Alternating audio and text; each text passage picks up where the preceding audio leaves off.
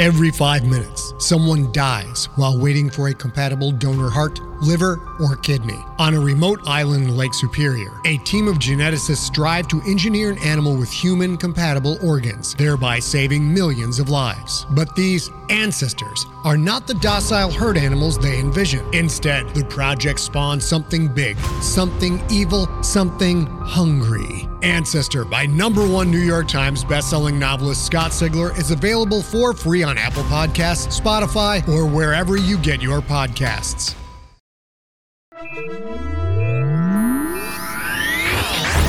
Lightspeed. Hi, and welcome to the Lightspeed Magazine Story Podcast. I'm your host, Jack Kincaid.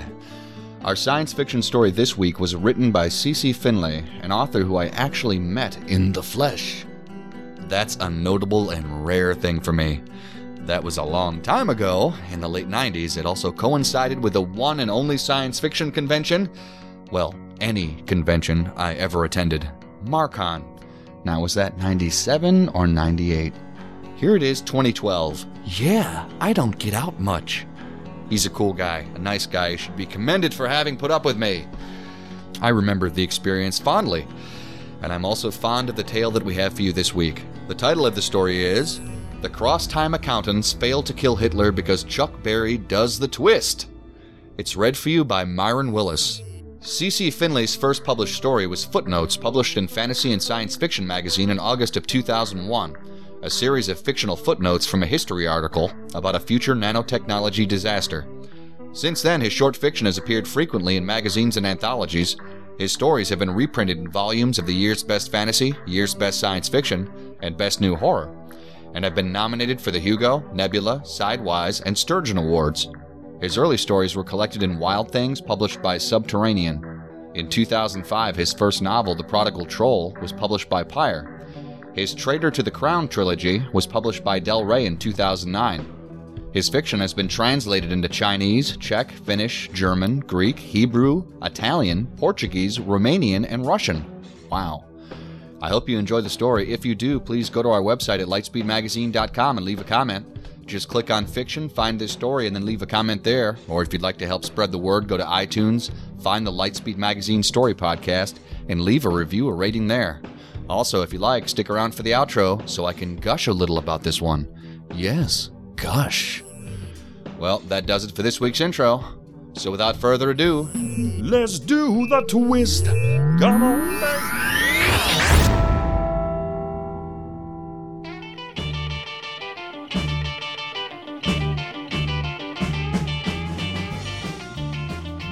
The Cross-Time Accountants Fail to Kill Hitler Because Chuck Berry Does the Twist, by C.C. Finlay. Mabel blurred through the doorway and stumbled into a wall. She groped for a fingerhold, anything to prop herself up until the gut-twisting vertigo passed. Every time she experienced the blur, it got a little worse. All that worse added up to worst, because she had made hundreds of auditing trips to the past during her 39-year career in cross-time accounting. One of the reasons her career in the CTA office would soon be over. Except that it was already over the second she made this unauthorized trip. A hand touched her shoulder. She cursed and slapped it away. She needed to orient herself. Make sure she had arrived at the right place at the right time. She pressed her forehead against the cool wall, trying to squeeze the headache out. Noises throbbed in her head. The babble of voices, musicians sound-checking their equipment, a screech of feedback through a microphone. But she could pick out individual sounds now. That was good. When she opened her eyes, it was like trying to see through a sheet of wax paper at shadows that slowly resolved into murky silhouettes. She braced herself for the final wave of nausea that always hit just as the metallic scent of scrubbed oxygen from her own time faded. Her stomach clenched as the odors slammed into her, a potpourri of sweet smoke and stale beer, honest sweat, and cheap perfume. She knew enough to keep the nausea manageable. She hadn't eaten anything more solid than vitamin paste laced with antiemetics since she got back from her last 20th century audit. The mix of odors, to be honest, the stench, made her smile. Mabel knew this stench, this place, this time. She was in the Daisy Theater, Beale Street, Memphis, 1956. She was in the hall behind the stage that led past a restroom and payphone to the rear exit. "Hey, girl, you all right?" asked a voice beside her. "You don't look so good." Her mind raced. Maybe it was only a bouncer. During this time period, they would have had someone watching the back door. It was probably the same guy who'd touched her shoulder a moment ago. "I'm fine," she said. She staggered away from the wall to end the conversation. He followed her, damn it. Her vision was clearing, enough to see that he was huge, maybe twice her size. His job was to keep out, or bounce out, people who didn't belong. She desperately wanted to belong. "Just leave me alone," she snapped. The adrenaline that shot through her system brought a fresh surge of nausea. Her training kicked in. If you step through a doorway into a populated room or area, use local period slang to get your point across quickly while you acclimate and shake off the blur. She had practiced the most effective phrases so she could use them without thinking. "I need some space." "Do you want something to drink? Some water?" "I want you to fuck off right now," she said. She took a deep breath to calm herself and find her center of gravity. If language didn't work, she had been trained to use other methods of extrication. Usually, an aggressive posture was enough, which was good because she didn't think she could take this guy alone. Not yet. He laughed at her, and she tensed, but she realized there was no cruelty in it. All right. He pointed to a stool by the back door, which was cracked open to let fresh air in. A notion that seemed as foreign and wonderful now as it did the first time Mabel witnessed something like that during an audit. "When you change your mind, you can find me over here," he said. All right, she said, trying to match his pronunciation and cadence. All the hours working with audio never fully prepared you for the period dialect. But she had a good ear and could adapt quickly. It was one of the things that had helped her excel at accounting. "Thanks." She leaned against the wall and took a deep breath. Her ears popped from a sudden change in pressure as recycled air rushed into the hall. Someone had just opened a doorway. They had found her somehow, despite the fact that she had covered her steps in the office, left dozens of clues to false destinations, and didn't bring anything they could use to track her through time. A hole in the world materialized, revealing a small sealed room filled with repurposed machines and piles of spare parts. A man stepped through, and the hole blinked out of existence. She grabbed him by the lapels of his jacket and threw him against the wall by the payphone because it was the only cover at hand. She glanced quickly to see if the bouncer had noticed them, but his attention was focused on something or someone in the alley. "Aren't you a little young to be hanging out in this blunt?" slurred a familiar voice with the same training she had. Use local period slang to get your point across quickly.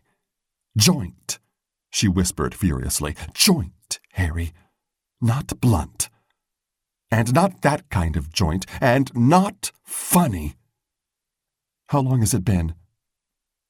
She'd seen him only 10 minutes ago in her personal temporal reference, but she wouldn't have recognized him if she hadn't heard his voice. His suit was too small, and was covered with dust as if it had been pulled off a museum exhibit, which it probably had. He was over 40. You had to be before they would let you step through a doorway. Yet he appeared much younger than the last time she saw him, which meant that he'd stepped through a lot of doorways between then and now. The sandy blonde hair that made his pale skin even paler was new, as were the contacts that turned his eyes an icy blue. Only the confused, angry expression on his face was normal for him, and that had nothing to do with the blur. "We need you, May," he said. "Come back with me." One of his hands inched slowly toward his jacket pocket. Mabel grabbed his wrist, digging her thumb into a pressure point, and pinned his arm against the wall. With her other hand, she twisted his collar tight enough to choke him, and banged his head against the phone, which answered with a dull metal clang. "How long has it been?" she asked. "About 2.5 years," he choked out. She loosened her grip on his collar to let him catch a breath, then twisted it again. 10 minutes for her, 2.5 years for them. So she had hidden her destination well. With such limited resources in her own time, she expected them to give up long before then. Why? Why couldn't you just let me go? You don't know how bad it's gotten, May. Worldwide crop failures the past 2 years. Population is under 1 billion, and there are at least 1 million people dying every day. Plant and animal species are dying out even faster. It's an extinction event, and the only creatures thriving are the cockroaches. Maybe they'll evolve into intelligent life after we're all dead. It felt like someone had pinched her heart. That's nothing new. Why do you think I left? So you did it. You did go button down. The incredulity in his voice surprised her. Benjamin Button had been the CAO's first auditor, the man who discovered that going into the past reversed the auditor's age. Button finished up as a small boy, obsessed with 20th century writers. In the end, he ran away in time to meet them. One writer, F. Scott Fitzgerald, even wrote down a garbled version of Button's story. Going button down was selfish. It meant putting yourself before humanity. It was the worst thing a cross-time accountant could do, but it was something every auditor thought about in those dark hours of the soul. That's why they banned you from taking any more trips when you reached a certain age, or a certain number of trips. Mabel had timed it so that her age and trip limit would hit on the same day. What if I did go button down? She asked. I reach terminal age tomorrow. I only had one more doorway to step through before I reached my limit. I've done everything I could. Now it's your turn, or someone else's. I don't believe you. Look at me. Tight dress, lipstick, high heel shoes. These were damn hard to get. I'm not here on business. You have to come back, he said. You're the best expert we've ever had on the 20th century, at least since Button himself. We've pinpointed our last chance to change history in 1945. But Womack thinks we need you to make it work. Her emotions twisted in different directions. She had been arguing that the 20th century was the pivot, ever since the CTA program changed from surreptitious resource extraction, thus accounting, to active historical intervention. The Proximists had argued for altering events closest to their own century to minimize the changes.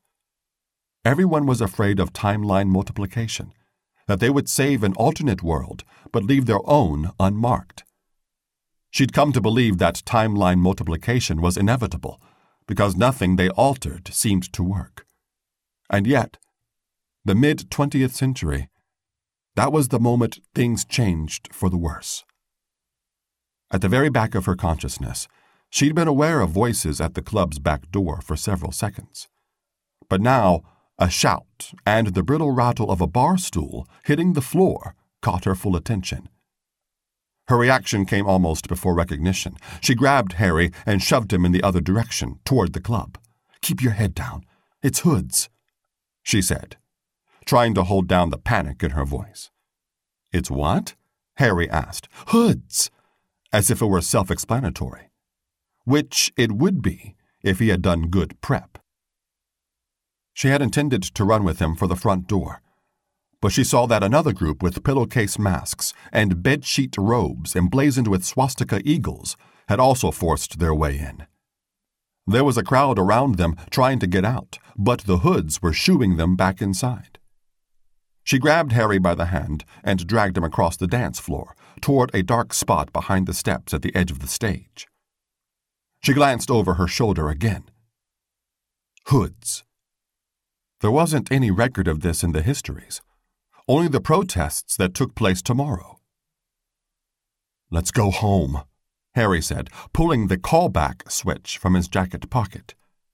She grabbed his hand to prevent him from using it. "I'm not going back," she said. The callback was poorly disguised as a disposable lighter, even though those wouldn't be invented for decades yet. She hated the way some people in the office got sloppy with their history, as if everything within 100 years happened at the same moment. "What's the target?" "Hitler." Of course, it would have to be Hitler. Her mind raced for a second. This was the summer of 1956, so Hitler was in Brazil. The winds off the Atlantic carried the radiation from Great Britain all the way to Germany at this time of year. Stalin, Mao, and Nixon were all easier targets, but Hitler made sense. "Where and when is the doorway?" "The Führer bunker. End of April 45. That's why Womack wants you. The doorway is narrow, less than an hour in a tight enclosed space. Nobody else is good enough to crack it open. Don't flatter me," she said, even though she knew it was true. It was as tight a doorway as the one here, which is why Harry had popped in a moment after her. They'd used her calculations. If they could do any better, they would have arrived a few minutes before her and caught her when she was still weak with the blur. The Führer bunker in 45? The timing was right. Hitler had just married Eva Braun, so he was distracted. The Third Reich was at its lowest point. Vulnerable, the weak spot in the casualty chain. But she didn't see what they could do to reroute the river of time. "I don't see any way to prevent Hitler's last-minute alliance with the U.S. against the Soviets. The chance to deplete the resources of two enemies at once was too tempting for the U.S. to resist, and that drags the war on for another 5 years until Hitler uses nuclear weapons in Europe." The whack of a nightstick on a table interrupted them. "Where's the band?" shouted one of the hoods. "Don't let us interrupt your jive," another said, twisting the word to make it sound like an insult. "We're all friendly here, just making sure everything is peaceful. The goddamn band better start playing," the first one shouted again. Mabel tried to melt into the shadows.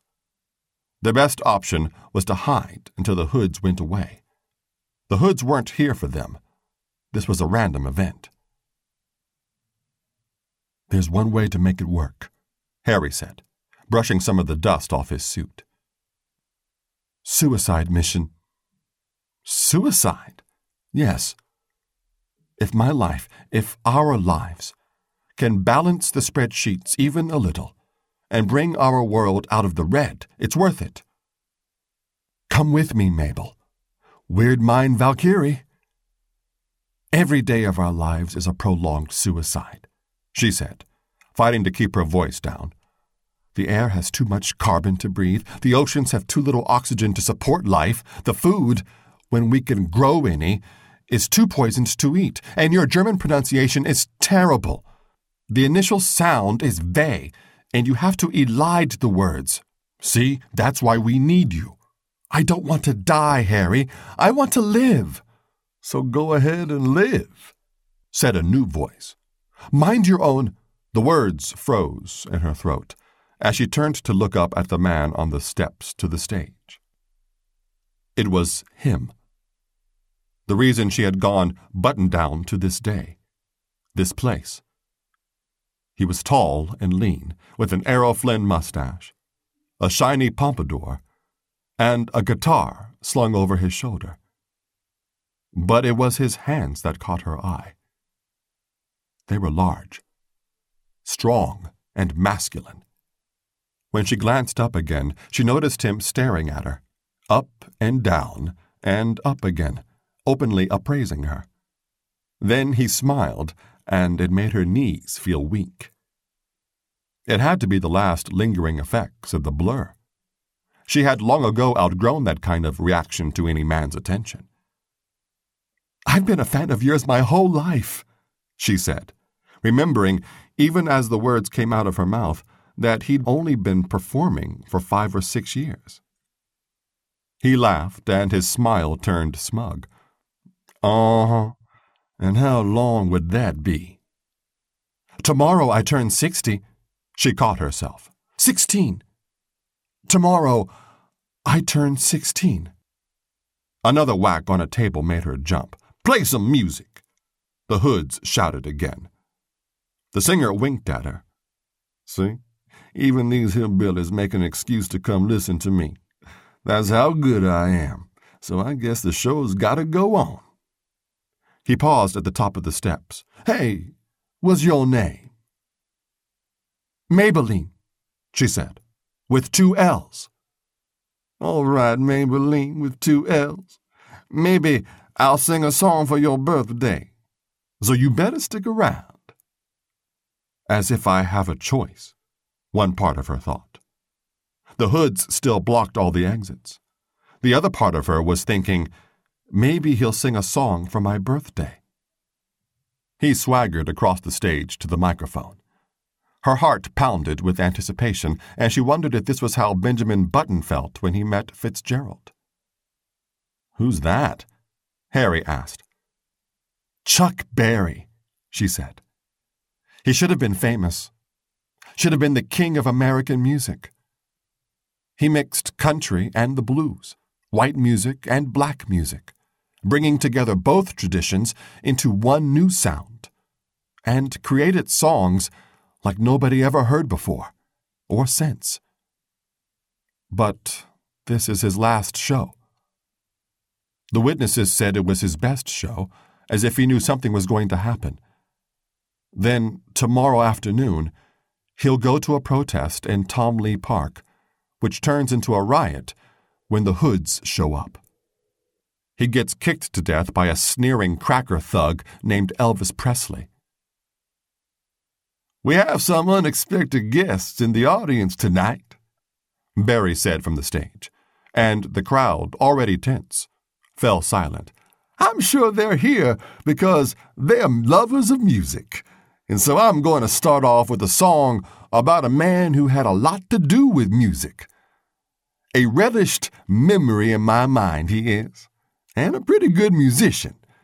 So I hope he forgives us for using his name. Roll over, Beethoven!" As soon as his fingers touched the guitar, Mabel had to fight the urge to dance. She saw others struggling the same way. The song had so much energy. Berry didn't hold back. If anything, the presence of the Hoods made him play even harder. It had an effect, but maybe not the one he expected. The Hoods started moving among the tables, tapping people on the shoulders and telling them to get out on the dance floor. People went, but they moved self-consciously, tightly constrained dancing, doing anything to avoid attracting negative attention. A few of the Hoods pointed and laughed, mocking the way people moved. Mabel had a very bad feeling, like she was sitting on dynamite watching the fuse burn. "Okay, you met him," Harry said, taking hold of her arm. "Now it's time to stop playing around and go home." "I'm not going," she said. She tugged her arm once to free it, but Harry held on tight. "I never thought you could be so selfish." "Selfish? Things are hard here. But the people have hope. They have joy. If I go home, I've got neither. I'd rather live one day here than die for 10 more years at home." "Womack said you'd say that." "I thought I knew you. Swore to him I could persuade you, but he was right. You're selfish." and that's why I'm authorized to bring you back against your will." If he had just clamped the handcuffs on her wrist so she couldn't escape him and then used the callback, they'd already be on their way home. But Harry wasn't that clever. She grabbed one of his fingers, bending it back until it snapped. Harry's eyes went wide with pain. He dropped the handcuffs and his knees buckled. She used the moment to climb over the steps and make her way through the dance floor. All she had to do was stay away from Harry until she could find a place to hide or a way out. She meant what she'd said, even if she didn't know it before she arrived. She would rather die here than live another day in her own time. The song stopped and there was scattered applause, some perfunctory and some genuinely enthused. The crowd on the floor stopped moving. Mabel made sure she was surrounded by people when she stopped. "I see a pretty little girl on the dance floor," Barry said from up on the stage. "Her name is Maybelline, with 2 L's, and she's got a birthday tomorrow. I want you all to help her celebrate tonight. Go on, make room." He pointed to her, and everyone stepped back, leaving her in the center of the floor and the center of attention. She wanted to bolt, but if she bolted, it would only draw more attention. So she smiled and acted shy and gave people a little wave. A few people wished her happy birthday. One woman complimented her on her dress. "Let's go, Maybelline," Barry said, strumming out a riff on the guitar. "I want to see you twist." That made some people around her laugh and Mabel flush. Twist was slang for dancing and also slang for sex. Musicians in this time period often played word games with both meanings. As the band started playing Ida May, another of her favorite songs, Harry's good hand clamped on her arm like a shackle. Sweat poured off his forehead. "That's enough. Let's go." His other hand, the one with the broken forefinger, reached for the jacket pocket with the callback. She grabbed his wrist, and they struggled. A strange dance for control as the music filled the hall. "What's going on here?" They both froze. Hoods surrounded them in a circle. Up on stage, the drummer missed a beat. "You two a pair of mutes?" the hood said. The toes of shiny cop shoes peered out from under the hem of his robe, and the bulge on his hip appeared to be a holstered gun. He was tapping a nightstick in the palm of his hand. "Or do you want to explain what salt is doing in this here pepper shaker?" Harry's usual confused and angry expression summed up his understanding of the situation. Mabel pulled her arm free and tried to explain. "Oh, it's nothing. I'm not talking to you," the hood said. "At least not yet. I'm talking to him. White women aren't good enough for you? You got to come down here and mix with coloreds? That girl there is dark as coal. Why do you want to plant your seed in that kind of dirt? You a traitor to your own race, son?" Harry slipped his hand into his pocket. Mabel knew he was going for the callback, and she had no idea how she was going to explain his sudden disappearance to these men. She formulated a plan to fall down screaming about the devil. On one other audit that went bad, something similar had helped her get away. But she didn't get a chance to use it. The cop in the hood also saw Harry reach into his pocket. He swung the nightstick so hard that Mabel heard bones crack and the callback shatter. Harry screamed and collapsed on the floor. He yanked his hand out of his pocket as he fell and extended his fist toward Mabel. Blood ran between his fingers and down his arm. A different hood stomped on Harry's wrist, pinning it to the floor. "You want to drop that, mister?" Harry squeezed his fist tighter. The hood ground boot into bones, until Harry gasped in pain. His fingers uncurled, spilling the shattered pieces of the callback on the floor. On stage, the last notes of music sputtered to a stop. Thank you very much," the hood said. To the cop, he added, "Looks like a toy. Maybe Bakelite. I don't know. It's not a knife. It's not a gun." The cop crunched them under his heel and kicked them out of the way. Then he turned to Mabel. "You had some part in this, girl? You a whore or something?" "No, sir." She lowered her eyes and swallowed hard. She'd been on audits that had gone poorly before, but never this bad. She might get a chance to test her resolve to die here instead of going home. "Maybe you sell drugs. Maybe you got marijuana on you, some, what you called it, reefer. You got reefer on you, girl?" "No, sir." The cop nodded to the stomper, who came over to check her pockets, which were empty. So he unbuttoned her dress and slipped his hand inside the cups of her bra, just groping her, not even pretending to search. She tried to stand absolutely still, but he liked that, and his breathing got heavy. When he lifted up the hem of her dress, she squeezed her legs together, but he forced his hands between them and up inside her panties. Bile rose in her throat, and she trembled with a mixture of fear and outrage. It was worse because he didn't have a face, because none of them had faces, only masks. She could feel him staring at her, wanting the attention of a reaction, so did everything she could to deny him even that. "She's got nothing to write home about," the stomper said when he was done. Cop nodded at her. "So now I'm asking you, what's going on here?" "I just came to listen to the music, sir," Mabel said, though the "sir" felt like poison on her tongue. "That man, he just showed up here and started talking to me. I tried to walk away, but he followed me and grabbed me." Those were all true statements, more or less. If the Hoods had asked the bouncer at the back door anything, that ought to corroborate what he would have already said. More or less. "What did he want with you?" the cop asked. She thought hard and fast. Say too much, it would make things worse. Say too little, and it would do the same. "He asked me to go away with him, and I said no." Harry lifted his head to look at her, and Stomper kicked him in the face. His head snapped back, cracking against the floor, and his body went limp. Mabel realized she was shrieking and covered her mouth to choke off the sound. Poor Harry. He was unconscious if he was lucky. Dead if he wasn't. In just a few seconds, the mood in the club changed from tense to explosive. The cop sensed it, too.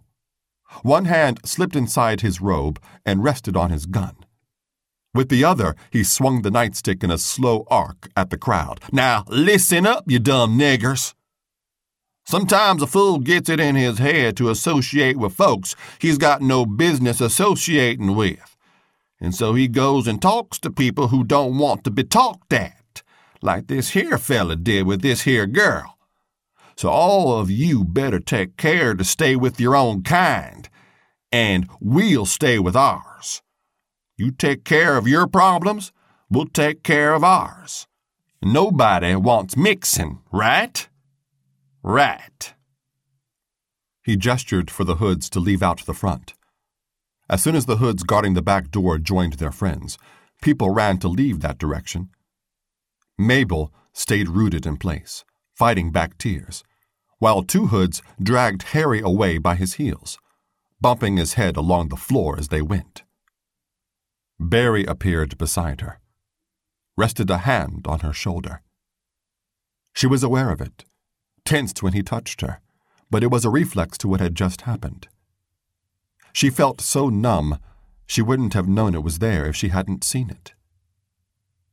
"You all right?" he asked. "I'm fine.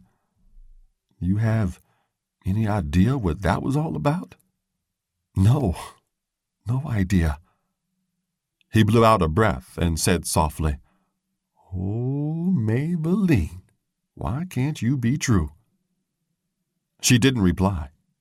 The pieces of the callback device lay scattered on the floor. Harry had wanted his life to mean something, and instead he had wasted it coming back for her. Her choices opened up like a pair of doorways.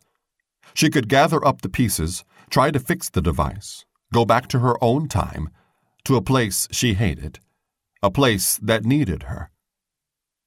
Or she could leave the call back on the floor, walk away, and enjoy whatever time she had here, in a place she wanted to be. "I can tell you're upset," Barry said.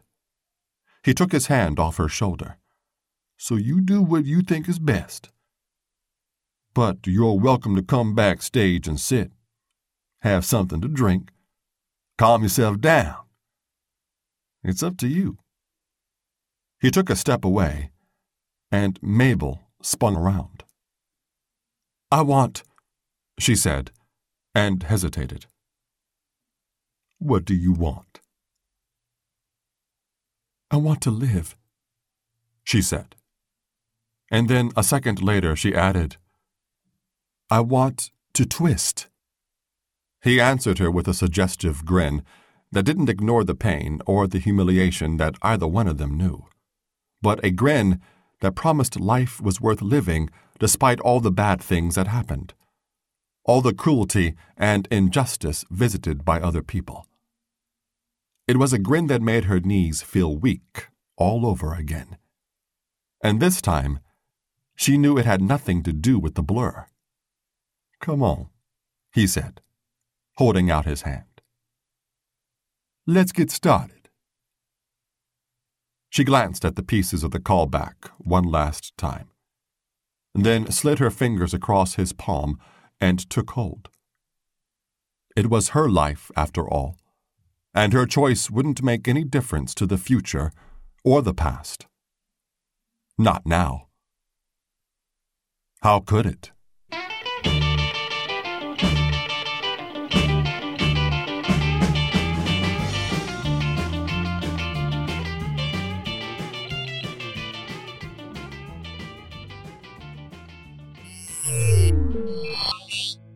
Welcome back. You may be a little blurred from that fine doorway, but I think you also buttoned down a smidge.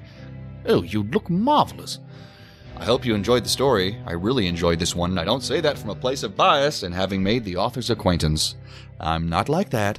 I guard my objectivity jealously.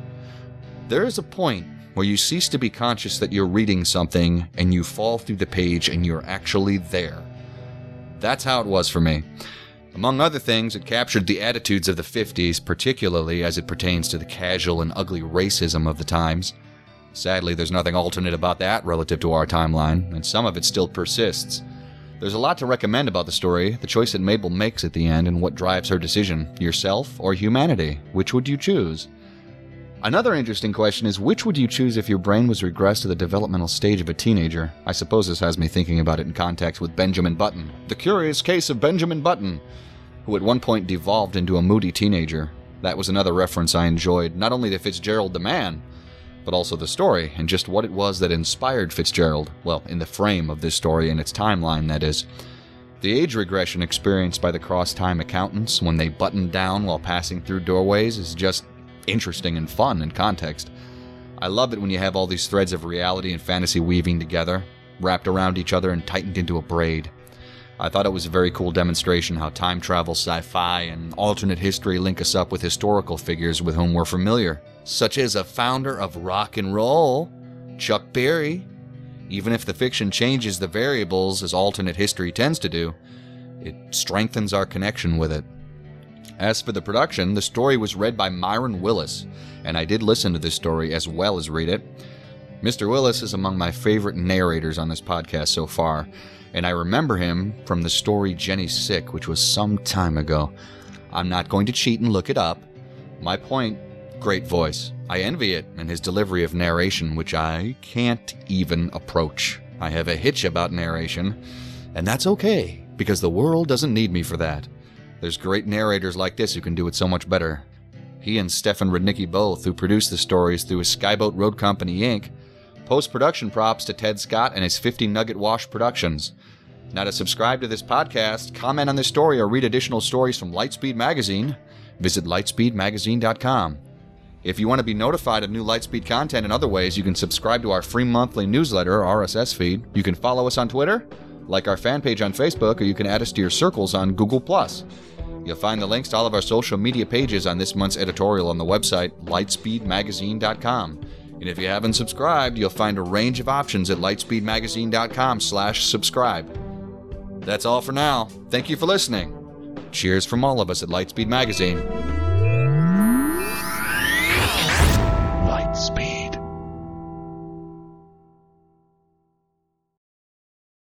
Hey there, this is Justin Bartha. I made a funny new podcast, King of the Egg Cream. It has the greatest cast in the history of podcasts with actors like Louis Black. I'm torn by my feelings for two women. Bobby Cannavale. You can eat it, or if someone hits you, you can put it on your cut. Melanie Linsky. I wonder what these marvelous things are that look just like boiled chicken feet. Jason Ritter. I can break things and pick locks and kill people. Michael Stuhlbarg. The whole point is to inspire people that they should make themselves better. Ari Grainer. No, don't whet its appetite. What are you, an idiot? Me, Justin Bartha. That's not just any egg cream, that's a Lemke's special. And all narrated by the hilarious Richard Kind. This is the story of Harry Dalowitz and how he rose from nothing to become New York's King of the Egg Cream. So if you like funny true stories, come listen to King of the Egg Cream, available wherever you get your podcasts.